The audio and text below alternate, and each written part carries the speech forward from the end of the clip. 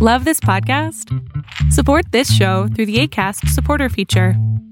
It's up to you how much you give, and there's no regular commitment. Just click the link in the show description to support now. Cool fact, a crocodile can't stick out its tongue. Also, you can get health insurance for a month or just under a year in some states. United Healthcare short-term insurance plans, underwritten by Golden Rule Insurance Company, offer flexible, budget-friendly coverage for you. Learn more at UH1.com. As a person with a very deep voice, I'm hired all the time for advertising campaigns. But a deep voice doesn't sell B2B, and advertising on the wrong platform doesn't sell B2B either. That's why if you're a B2B marketer, you should use LinkedIn ads. LinkedIn has the targeting capabilities to help you reach the world's largest professional audience. That's right, over 70 million decision makers all in one place. All the big wigs, then medium wigs, also small wigs who are on the path to becoming big wigs. Okay, that's enough about wigs. LinkedIn ads allows you to focus on getting your B2B message to the right people. So, does that mean you should use ads on LinkedIn instead of hiring me, the man with the deepest voice in the world? Yes. Yes, it does. Get started today and see why LinkedIn is the place to be to be. We'll even give you a $100 credit on your next campaign. Go to linkedin.com/results to claim your credit. That's linkedin.com/results. Terms and conditions apply. Fiction, science fiction, horror, fantasy, crime, LGBT, thriller. You have now entered the House of Mystery with your hosts, Eric Shapiro, David North Martino,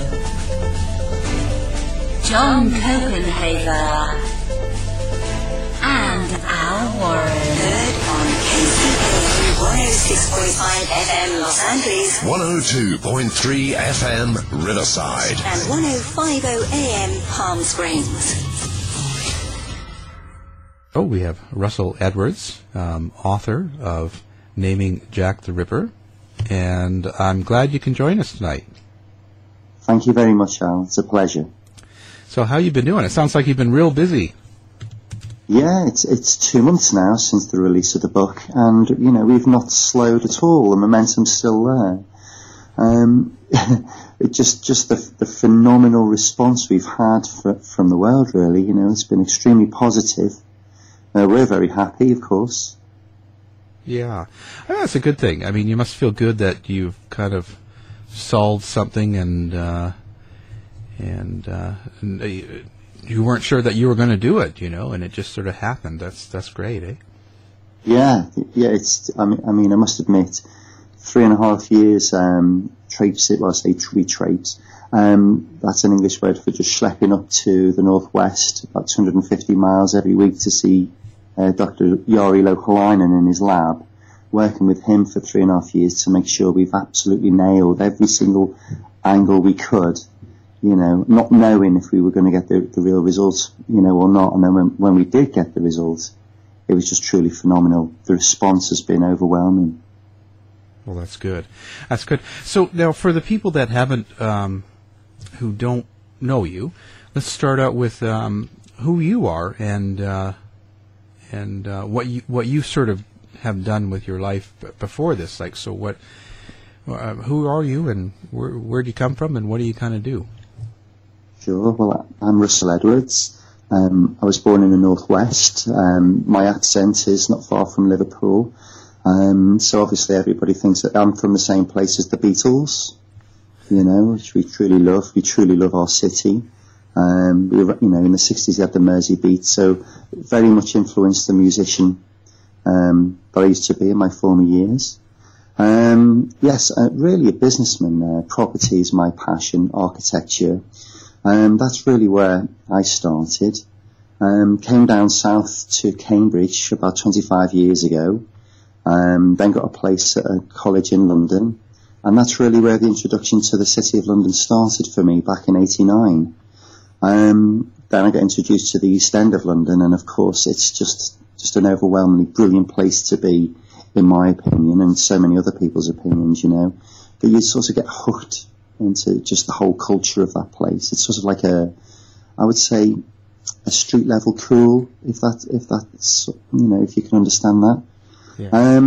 Yeah. And that's really, obviously I'm a very happily married man, and I've got 2 beautiful children, who I adore, who are just very proud of the dad of what he's just done. And I just got interested in this story about 14 years ago, really because it's so linked within I would say 100 yards of where I've been for 11 years through my various businesses that I've done. And that's really a little bit about me in a nutshell, if you like. Yeah. So that was architecture. So that's a good place to be, London, eh?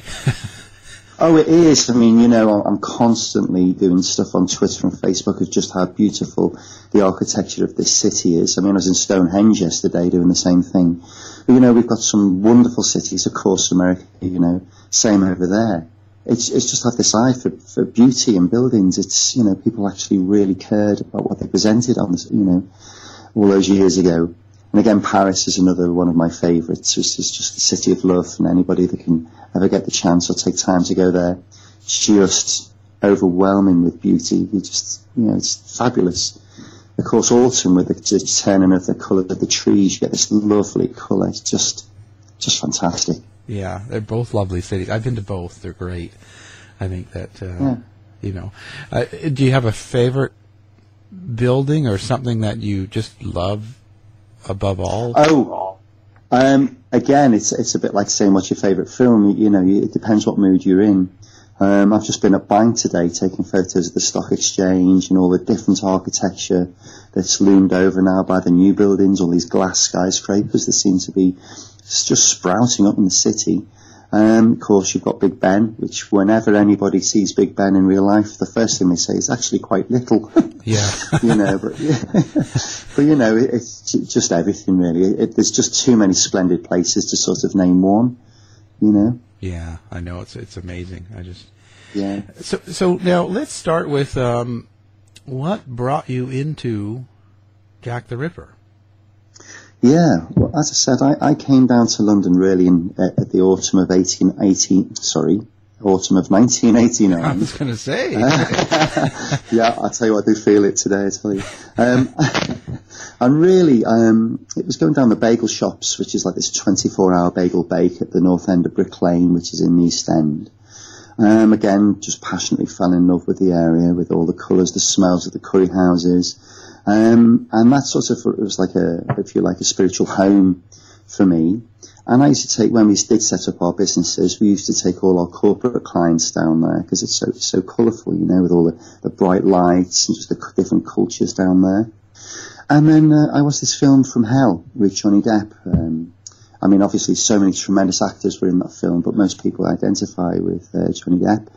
And then I wondered where did he kill all these people? Was it a myth? Is he like Dracula and Frankenstein? And then lo and behold, I realised, no, there was a serial killer. He did murder these women, and these were real people. And I realised, at that point, I realised, this is a true unsolved mystery. And that's really where it started, Yeah. So now how long did it take you to get through? Like, it seems like it took you a number of years to get this book together. Yeah, absolutely, yeah. Well, we go back, the love of the East End for me is now 25 years. I've been interested in this story. For the first 6 years, it wasn't like a morbid obsession at all. I just like a passing interest and just thought I'd have a little go at see if any, play Hunt the Ripper like so many people do and have done over, over 126 years. And then when I managed to buy this shawl, which I'm sure we'll come on to, that's really when the true story started. So in answer to your question, it's been about 14 and a half years now. Wow. That's a lot of time. Oh, yeah. So now you started researching. What was the first thing that you were doing? Like you were going to the areas, you were searching out, and how? So let's tell people about what was it like back then. So the crime scene itself back then, police, how did they handle a crime scene? Okay, so if we go back to Victorian London, if you can imagine, we're going back to 1888. There was no sophistication like there is in modern day police work. So a murder victim would be discovered. She'd be taken to the mortuary. Invariably, all the evidence would be destroyed and burnt because, of course, there was no DNA, no forensics, fingerprint testing in very, very early days. So really, the crime scenes were washed down with buckets of water and everyone got on with their daily life. And back then, unless you got an identification or a confession, you were never going to get a conviction. Wow. So it made it quite a bit tougher. Yeah. So how many murders were, for the people that don't know, which is probably hard to believe, but I guess there are, how many murders did Jack the Ripper get associated with? Yeah, well, over a 2-year period at that time, there were 11 murders, 5 of which were attributed to the myth of Jack the Ripper because of the MO, the way he actually conducted the murders.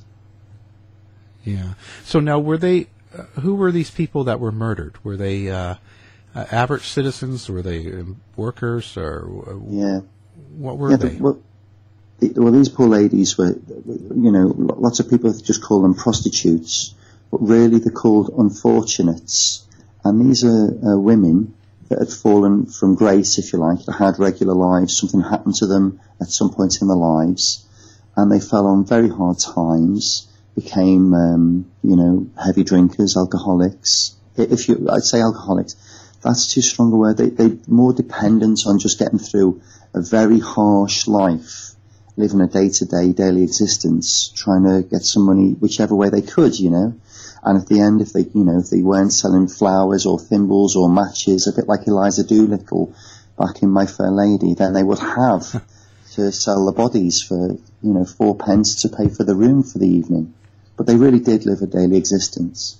And back then there was about 1,200 of them in the Whitechapel area. Wow, so it was pretty common. It wasn't... Yeah. So what was the mentality? Did you, I guess they weren't treated very well in common society.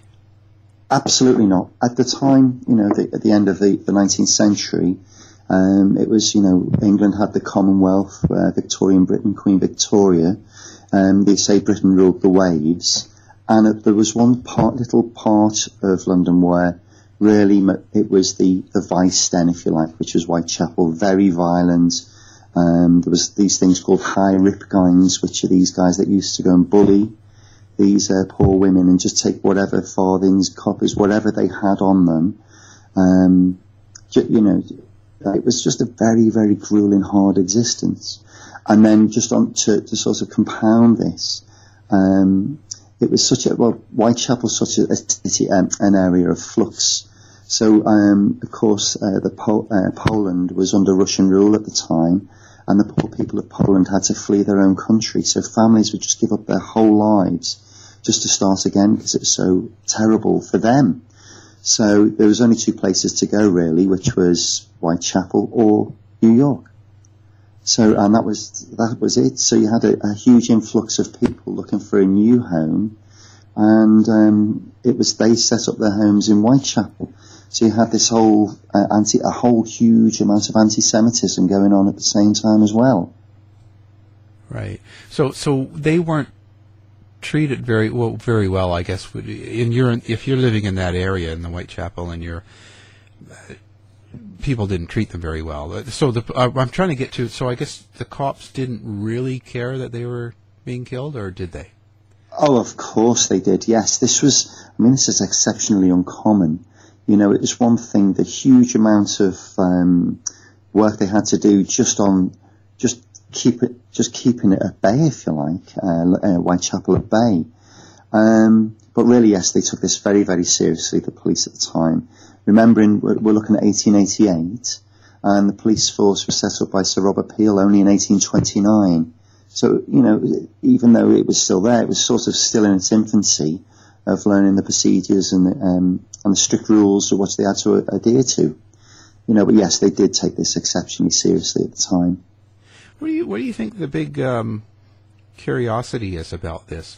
I mean, so long now, and people still talk about it, and they can still make movies about it, and people are still very involved.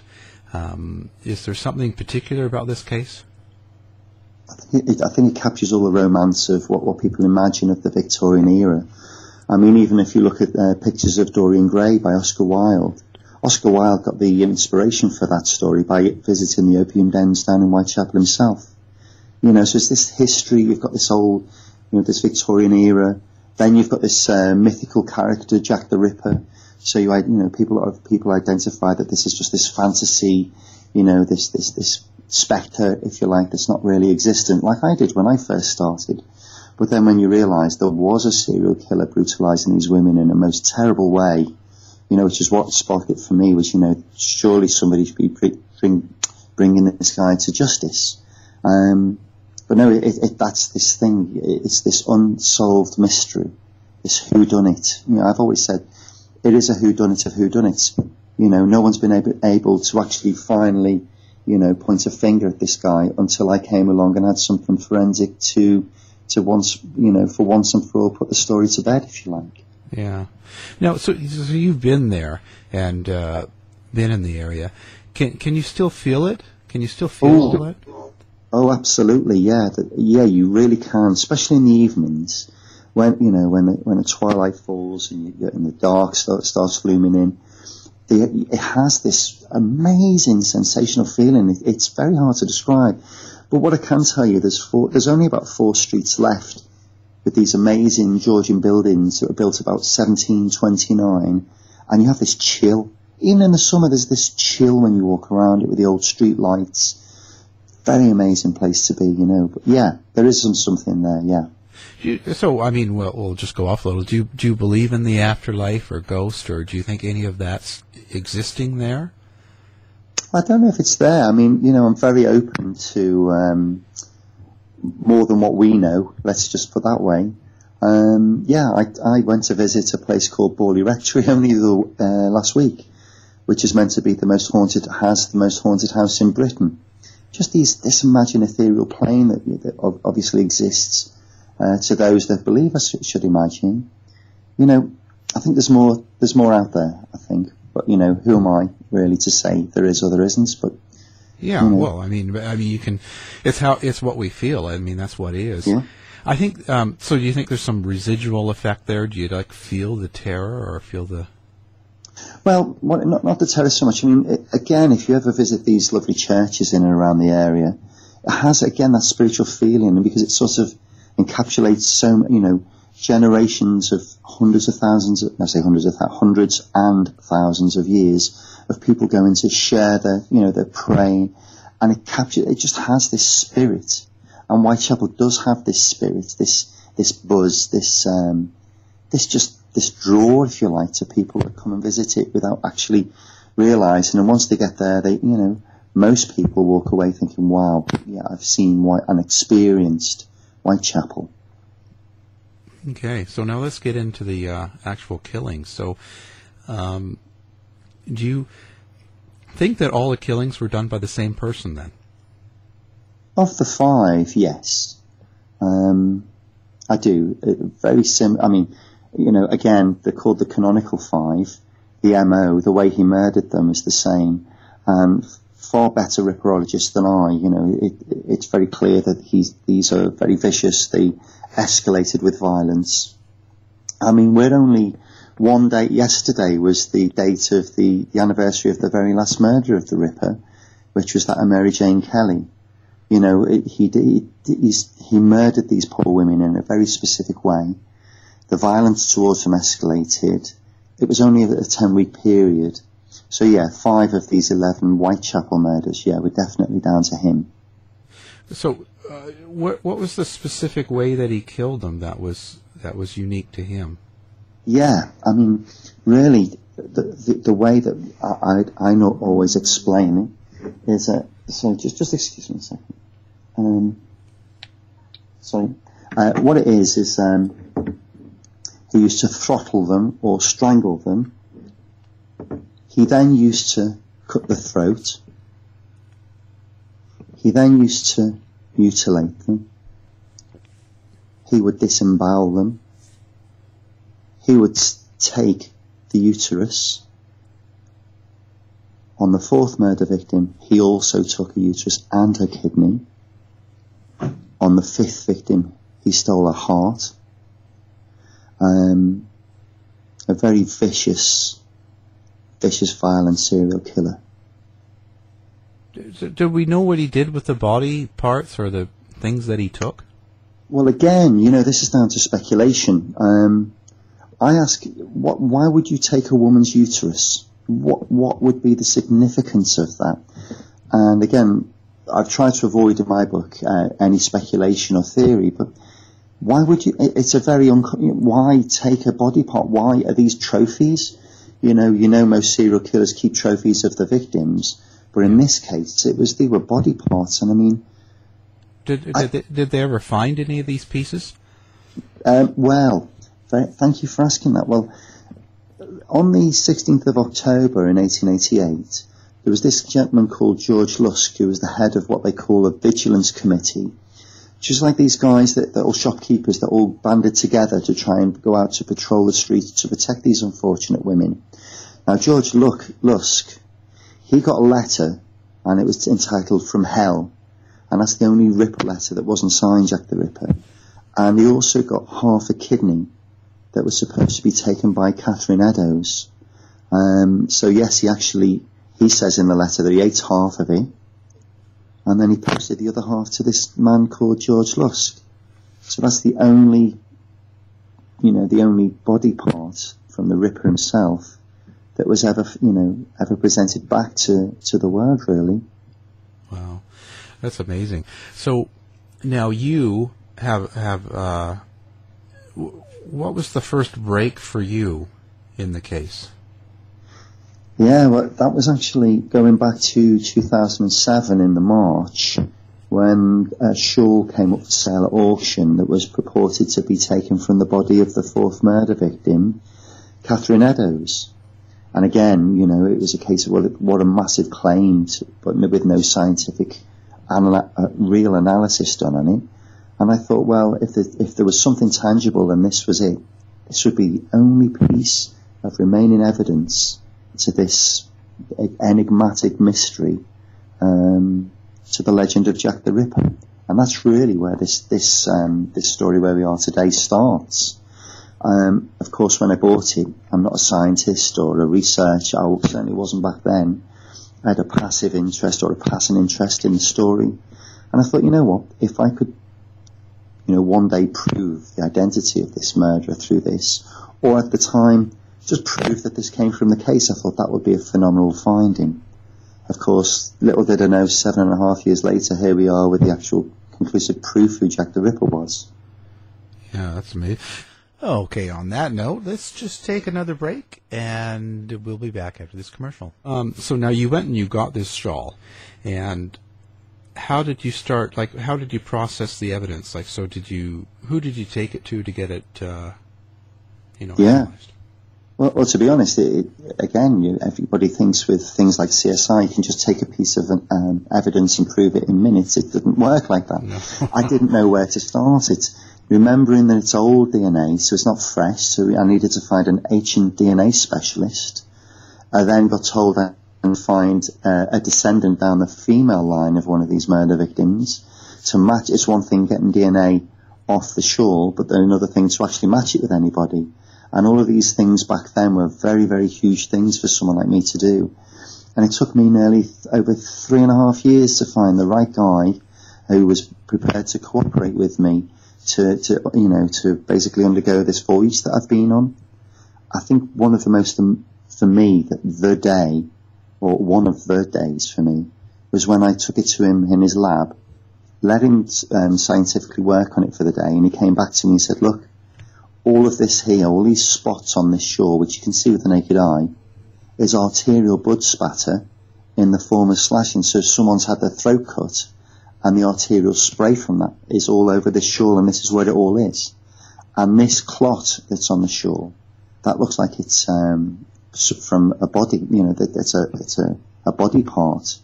There's other bodily fluids on there, and I was like, wow, this could be it. And that's really when I got hooked. So what did you do next? So how could you tie that to the murder? Exactly. So the thing is, it was if this had come from the fourth murder scene of the Ripper, it had to be placed there. And the only way to do that, to see if the blood matched the descendants of Catherine Eddowes. So then I had to find a great-great-great-granddaughter who had come from down the female line. So that means Catherine Eddowes' daughter had to, have a daughter, had to have a daughter, had to have a daughter. And that's the only way you could get a match. And that was really daunting. That took me a couple of years to find that. And again, not just that, I had to talk to this lady, her name's Karen Miller, who's been extremely supportive and exceptionally generous to me. And she gave me a DNA sample. And after a year's worth of intensive analysis, Dr. Jori Louhelainen, in the techniques that he used, managed to get that match. Now, of course, we had to avoid contamination issues, so it wasn't a surface sample. It was actually taken from the weave in the fabric because the blood had embedded in there. And then again, thinking it was Catherine Eddowes' shawl and not anybody else's, we then had to date the shawl. And to date the shawl to make sure that it was in existence before or at the time of the murders, again, was a huge, massive piece of work. So I went to the experts, what we call in England the V&A Museum, Victoria and Albert Museum, the specialists there, Sotheby's and Christie's, who have specialists in their own rights. I went to a place called the Huguenot Society, and they represent the French silk weavers that used to live in Spitalfields and Whitechapel before the murders, back in the 17th century and the 18th century. All of these people helped me along my way, and then a silk expert in Switzerland. So I really did embark on this massive odyssey, if you like, to get to the answer of this. And then all these guys, they did predate it, more or less 1815 to 1835. We then took it to a scientist who used mass spectrometry, who then identified the dye to come from northern Russia. And the 5 experts, they said, well, actually, you know what? It's not British. Then all of a sudden I realised he took it with him. The murderer took it with him to the murder site. It wasn't Catherine Eddowes' shawl at all. So then that really raised the bar, because then whatever bodily fluids we could find on there that weren't Catherine Eddowes could have come from the murderer. So then we were gripped, and we found semen on the shawl. And then that was the massive thing for us, because what we've got now, we know that the murderer took this for a specific reason on that night, where he murdered 2 women inside 45 minutes. He left his own bodily fluids on there, and there's this big sort of spine-chilling revelation that if we could match that with a descendant, then we've got the identity of Jack the Ripper. And that was where we were about a year ago. Then not obviously, but the thing is, Aaron Kosminski had not had any children. He was mentally ill.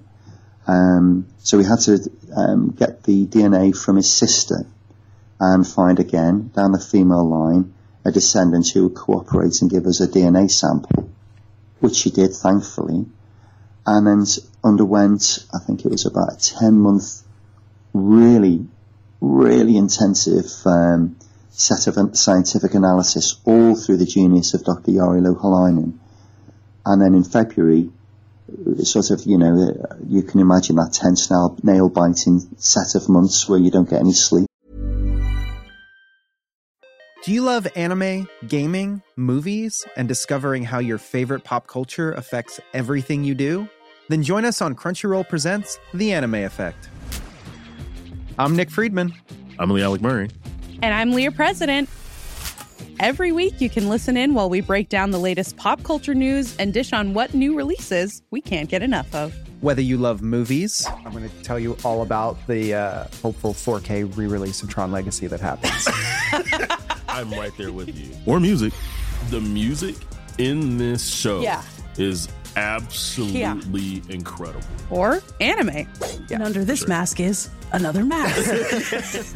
You can discover your new favorites right here on The Anime Effect. Listen every Friday wherever you get your podcasts and watch full video episodes on Crunchyroll or on the Crunchyroll YouTube channel. Ryan Reynolds here from Mint Mobile. With the price of just about everything going up during inflation, we thought we'd bring our prices down. So to help us, we brought in a reverse auctioneer, which is apparently a thing. Mint Mobile Unlimited Premium Wireless. How to get 30, 30, bit to get 30, bit to get 20, 20, 20, bit to get 20, 20, bit to get 15, 15, 15, 15, just $15 a month? Sold! Give it a try at mintmobile.com/switch. $45 up front for 3 months plus taxes and fees. Promo rate for new customers for limited time. Unlimited more than 40 gigabytes per month. Slows full terms at mintmobile.com. Hey everyone, I've been on the go recently. Phoenix, Kansas City, Chicago. If you're like me and have a home but aren't always at home, you have an Airbnb. Hosting your home or a spare room is a very practical side hustle. If you live in a big game town, you can Airbnb your place for fans to stay in. Your home might be worth more than you think. Find out how much at airbnb.com/host. Ryan Reynolds here from Mint Mobile. With the price of just about everything going up during inflation, we thought we'd bring our prices down. So to help us, we brought in a reverse auctioneer, which is apparently a thing. Mint Mobile Unlimited Premium Wireless. How to get 30, 30, bit to get 30, bit to get 20, 20, 20, bit to get 20, 20, bit to get 15, 15, 15, 15, just $15 a month? Sold! Give it a try at mintmobile.com/switch. $45 up front for 3 months plus taxes and fees. Promo rate for new customers for limited time. Unlimited more than 40 gigabytes per month. Slows full terms at mintmobile.com. And then one night he said, "We've got a match." And that was just, that must have been pretty exciting at the time. Well, at the time we were on, this was top secret, as you can imagine. And only 4 people in the world knew we were doing this outside Yari and I. And it was 8:30 on a Friday night. And I couldn't get hold of anyone to share this with. And it was one of these things of just 7.5 years of intensive, really racking your brain and everything you've got of your person, it's the challenges, and then all of a sudden it's been vindicated. We've proven it. We've got the identity of Jack the Ripper. And then when you want to tell the world, you just can't. Yeah, hard in the day of communication too. Absolutely. Yeah, one of the most amazing experiences, I promise you, Al. It's been amazing. I bet.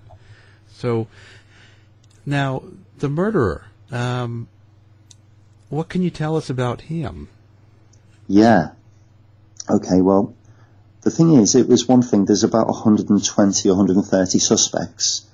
We'll start. Well, when I bought the shawl, I knew it had been held in Scotland Yard's Crime Museum, so I contacted them.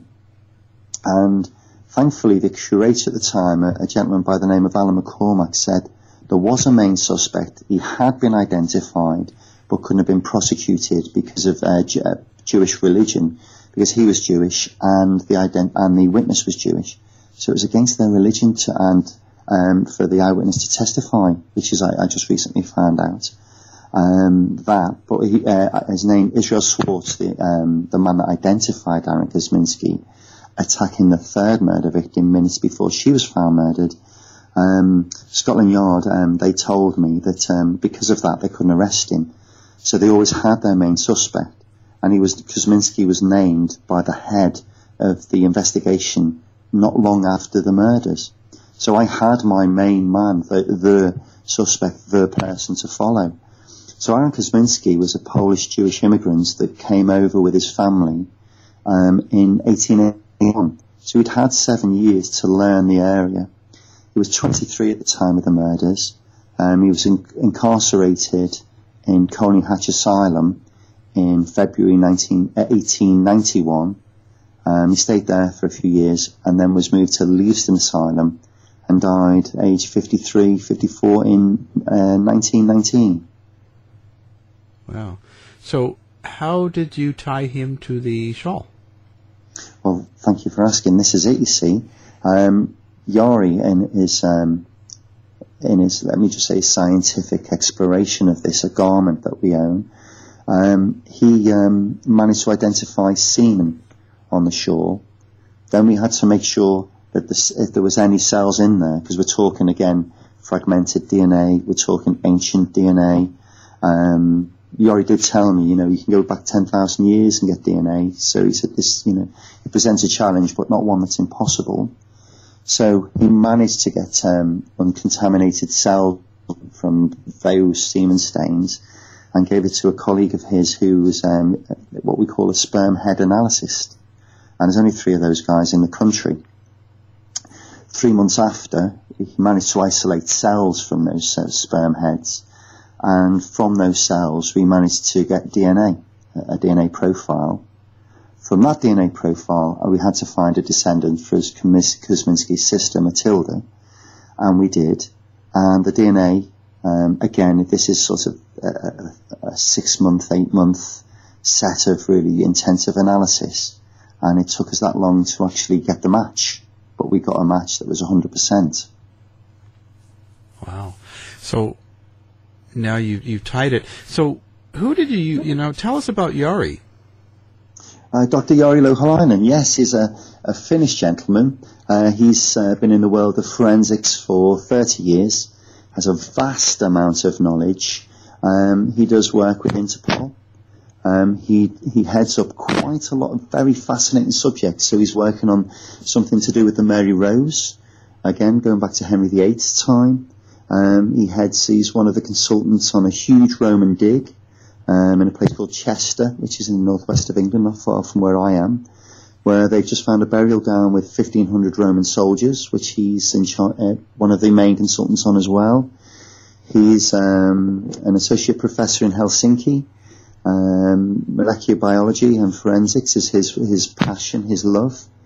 Again, a married man with 2 beautiful daughters, and been one of the most amazing allies, and now we've got our friendships just blossomed, as you can imagine, over the last few years. Yes, again, a very highly intellectual man that's been so understanding of me, a non-scientist.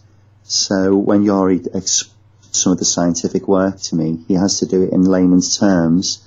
And one of the funny things we always say is he explains something to me, I explain it back, thinking I've understood it. And he says, no, that's not it. But if that works for you, keep it like that. So it's just this one of these things that just trying to, different heads, if you like, and how we can sort of communicate and understand each other. Yeah. An totally amazingly gifted scientist. Where did you find him? Yeah, well, we'd just out of the blue, I was asked to take part in a documentary a few years ago. And, that's where and so did Jari. And that's where we met. We met together. He was going to do some scientific work. Again, that's where we were really very happy to do the real work and not something just for TV, which was just superficial.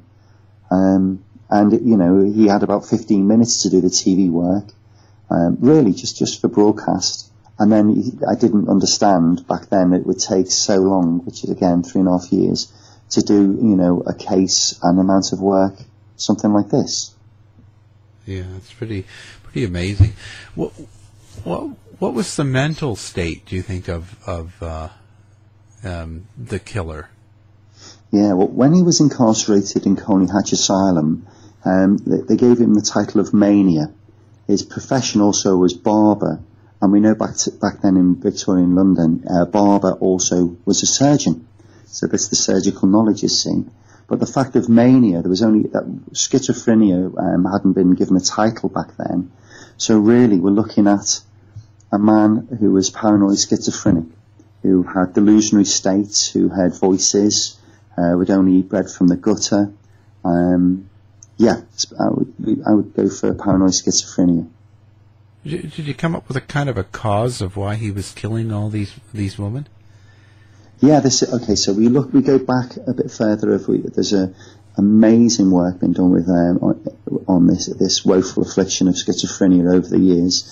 A gentleman by the name of R.D. Lang looked at schizophrenia in the family, and in a lot of cases they're the precursor to symptoms of schizophrenia. we look back at Kosminski's life, and we know his father died at the age of 8. So there's lack of attachment, so there's only the mother figure. We know that his mum was 45 when she gave birth to Kosminski. And if you look at 4 of the 5 victims, that was about the age of the victims. So this is a lot of work. There's still a lot of work to be done. But we look at sort of is there a bitter hatred of women through his mother, because he was known as a misogynist, Kosminski, and we know that misogynist is somebody that has a bitter hatred of women. So you put all these factors into the mix, and you've got a suspect. But then again, without the scientific work through the DNA, you would only have a suspect, and you wouldn't have somebody who you could convict. So you can see all of these things fit the puzzle of Kosminski, and then of course the DNA match is sort of the icing on the cake, if you like. So what is it that you think that ties the shawl to him? Well, this is it, you see. It came from Russia. I looked at Pavlovsky Posad, who were making shawls back then. He obviously, the pattern on the shawl was significant of 3 of the 5 murder dates. And he obviously took that with him to make that point, the point of Michaelmas, which is the Michaelmas daisy pattern on the shawl, which goes back to newspaper records of the time, that Michaelmas is celebrated by the Christians and Orthodox Christians on the 29th of September, when he went out on the night of the 29th to look for a victim. He ended up murdering 2. And the 8th of November, he left the shawl there in a very obscure way, which is I'm the only person who seems to have linked this, and Scotland Yard thanked me on that the 8th of November is the other date of Michaelmas, and he went out on the 8th to find a murder victim, and Mary Jane Kelly was found on the 9th, which happens to be 126 years ago yesterday. So it's a very cryptic clue, a message, and he let the police and the world know the date of the next murder, and it was. And for many, many years, in fact 126 years, no one could understand why he murdered 4 women inside 4 weeks, and then stopped and didn't murder one for a further 5 weeks. So this shawl was such a significant find just in that. But of course we also look at the fact that semen on the shawl, and because he used to take the uteri of these women, was it just a sadistic murderer? Well, actually now we know semen was on there, and we know it was his. That also changes the motive. It was sexually driven. So all these points are, it's this revelation of all these things that have coming out just from this shawl. And I guess the shawl couldn't have been the victim. Well, this is it. There's 2 types of dye on there, and the rudimentary plant dyes, which predates 1856 through the science. If the shawl was taken outside in the rain, the dye would have washed out. We're extremely lucky that shawl's never been washed, because all the dye would have just run out. One of the Dr. Fayez Ismail that did all this, the dye analysis for us, said this shawl could only have been owned by someone of a middle class background or middle class family. And we know that Kosminski's family were quite very well revered and respected, successful tailors in Whitechapel at the time of the murders. Wow. So overall, how's the response been to your book? Exceptionally well. There are those people that try and keep this a myth. There'll always be the non-believers. We've always said, if Jack the Ripper was alive today, handing one of these non-believers the bloodied knife and said, I'm Jack the Ripper, they would still say, I don't believe you. And there will always be these type of people. But on the whole, we've had such a tremendous response, to the fact that we've solved this mystery. Yeah, that's amazing. That's amazing. Where do you see yourself going now after this? Well, there's two more unsolved murders that Yori and I mean, you can imagine this journey of discovery that we've gone on. It's quite hard to leave it. We'd like to go and do another unsolved mystery, to be honest. Wow. Can you tell us what you're looking at now? There's 2. There's one in England, not as notorious as Jack the Ripper, but still very big in English history. And then there's one in the US which is unsolved, and we'd like to have a try of that one, which will be sort of mid next year. Wow, exciting adventure. Yeah, thank you. Yeah. So what can you tell us about the back to the Jack the Ripper? What can you tell us that we're not hearing? The Jack the Ripper is this myth that was spawned at the time of the murders and just stayed in the public psyche in a global way for over a century and a quarter. But actually, as I found out when I watched the film From Hell, this cloaks the fact that there was a serial killer that brutalised women in London at the time, and he was never brought to justice. And it was my endeavour to, and that's really my motive behind all this, my endeavour to see if we could actually prove this conclusively once and for all. And thanks to the brilliance and of the scientific genius of Dr. Jari Louhelainen and my drive, if you like, to just keep this going until we get to a conclusion, we've managed to finally conclusively prove the identity of that serial killer. And the serial killer, you sort of got this myth, this fantasy, a bit like Dracula and Frankenstein, which is called Jack the Ripper, which really sort of overshadows this serial killer that we've now named as Aaron Kosminski. Do you find that there's any good movies or any good programs out there that sort of represents what happened? Yeah, well, again, the films that have come out all related to the Duke of Clarence, which is just not true. But the fact that if you imagine that Jack the Ripper could have been the prince of Queen Victoria or the son of Queen Victoria, you couldn't get a better suspect, if you like, and sort of bring, the prevalence of the case to the fore.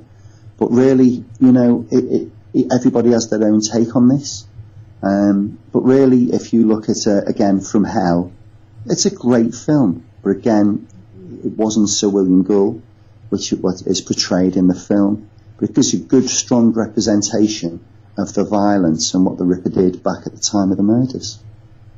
Well, so now when they did research on that, their own DNA and research, what makes yours more, let's say, more real, or makes you think that what you've done is more real than what they've done? Thank you for the question, Al. Well, believe it or not, the only thing in existence is this shore. All of these suspects are all on theory. There's no other DNA evidence. There is no other forensic testing. There's nothing. This is the only piece of evidence in history that's linked the Ripper to the murderer. The real murderer, if you like. Everything else has been hearsay, and there's been nothing really tangible other than a really fantastic authoress, Patricia Cornwell, that did look at analyse the glue on the stamps of the Ripper letters to see if that was a way you could find Jack the Ripper. But even so, that only could prove that somebody wrote a letter, couldn't conclusively prove that whoever wrote that letter was the murderer. So, an amazing lady, I'm being told, and some of her books are just extremely fantastic.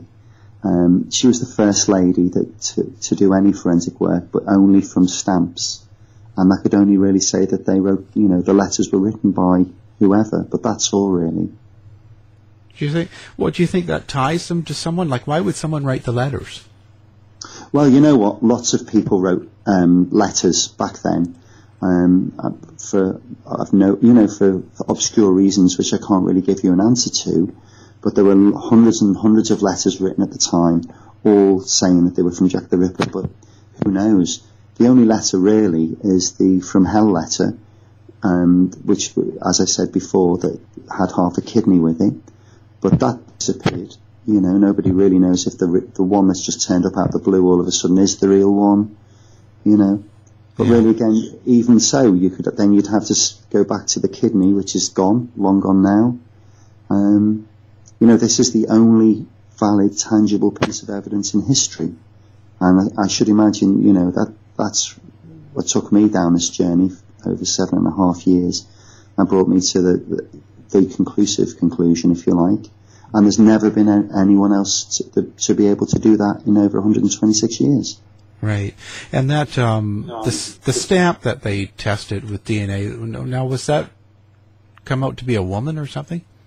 Well, this is it. I think it was the Openshaw letter, which is believed to be genuine, but it's only believed.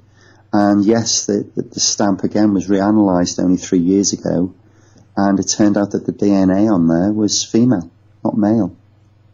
Yeah, so that's, that's kind of weird in itself, isn't it? Yeah, absolutely, yeah. Again, this thing about throwing, to obfuscate the story, really. But even so, if it was male and it was Patricia Cornwell's suspect, it would only prove he wrote that letter and not actually stood there and did the murders, you see. Yeah. Wow. But even so, may I just say, the amount of effort to write a book, which I've only written one, to do something like this, and the conviction for all these amazing authors over the years, has still managed to breathe life into this story. Oh yeah, totally. A whole new thing. Now, I was going to say also, now in the shawl there was blood splatter and semen. Now, did it also have shapes or something? Yeah, absolutely. Yeah, there's clear evidence of split body parts, which is exceptionally hard to forge, which is what Yari told me one January morning several years ago. Yeah, there's a clear clot. There's been a body part placed on there, and we know from the fourth murder that he did take Catherine Eddowes' kidney and her uterus. Yeah, that's weird. Now, it certainly is. Do you see it going any further than this now? Is there any other avenues to pursue, do you think, with Jack the Ripper? Of course there is. There should be a lot more work looking into the history of Kosminski. Mental illness is a very big topic. Why he murdered them in this specific way. I mean, they are a very specific ritualistic style of murders, which we know that's how you know that they're the same guy, and it was Kosminski. We did, Yari, about a year ago, we found a kidney cell amongst all those blood cells. So we want to go and analyse that because they have a certain shape. We could do eye colour. There is, but really, anyone could bring a book out now and say, but the thing is, it would only ever be supposition. Again, you do need to match the blood. You've got to have blood and semen. You've got to have evidence, and thankfully I have. I can't see where it could go from here, really. Yeah. Now, that blood was tied to a relative of Kosminski, right? That's right. That's absolutely right. Yeah. How was that? How did they take it? Well, the family of Kosminski, they all obviously know who he was. A suspect in the Ripper case. I think one of a bit of closure, really, to say this is I met that person just after the story broke to explain everything, and overwhelmed. I think that's the word I could really give you. Overwhelmed. Yeah, well, it couldn't be a real thrilling thing to find out, but well, as she did say to me, she certainly didn't do the murders. Yeah, no, of course, yeah. I mean, it's no light on her. It's just absolutely, yeah. It must just feel, as you say, overwhelming. Yeah. I mean, to take it all in, one thing again, thinking or that he's just a suspect, to actually be told it was him. It's quite a big thing to take in, really. Oh, I bet. Well, this is certainly an interesting subject, and you're a pleasure to talk to. Thank you, Al. Now, how can people get a hold of you if someone wants to write you or get a hold of your book? What's the best way to do it? Okay, well, you can buy. I think the book's available online in Amazon, or in America it's with Barnes and Noble. With me personally, I've got my own Twitter, which is @RipperTourLDN, or my website, www.thejacktheripperexperience.co.uk, and you can always link to me there. Okay. I recommend highly getting the book, reading it. Very, very good read. And again, thank you very much for joining me. My pleasure. And good luck in the future. Thank you very much, Alan. It's been a real honour. Thank you. To find out more about our show, guests, or to listen to past shows from our archive, please go to www.houseofmysteryradio.com.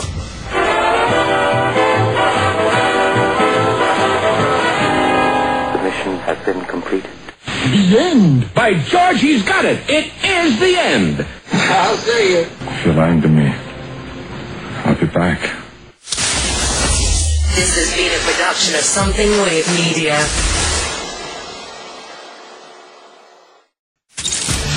You've been listening to the House of Mystery radio show. To find out more about our guests, hosts, or shows, go to www.houseofmystery.com. Show's over for now. Was it as good for you as it was for me? Well, good night. This has been a production of Something Weird Media. I'll be back.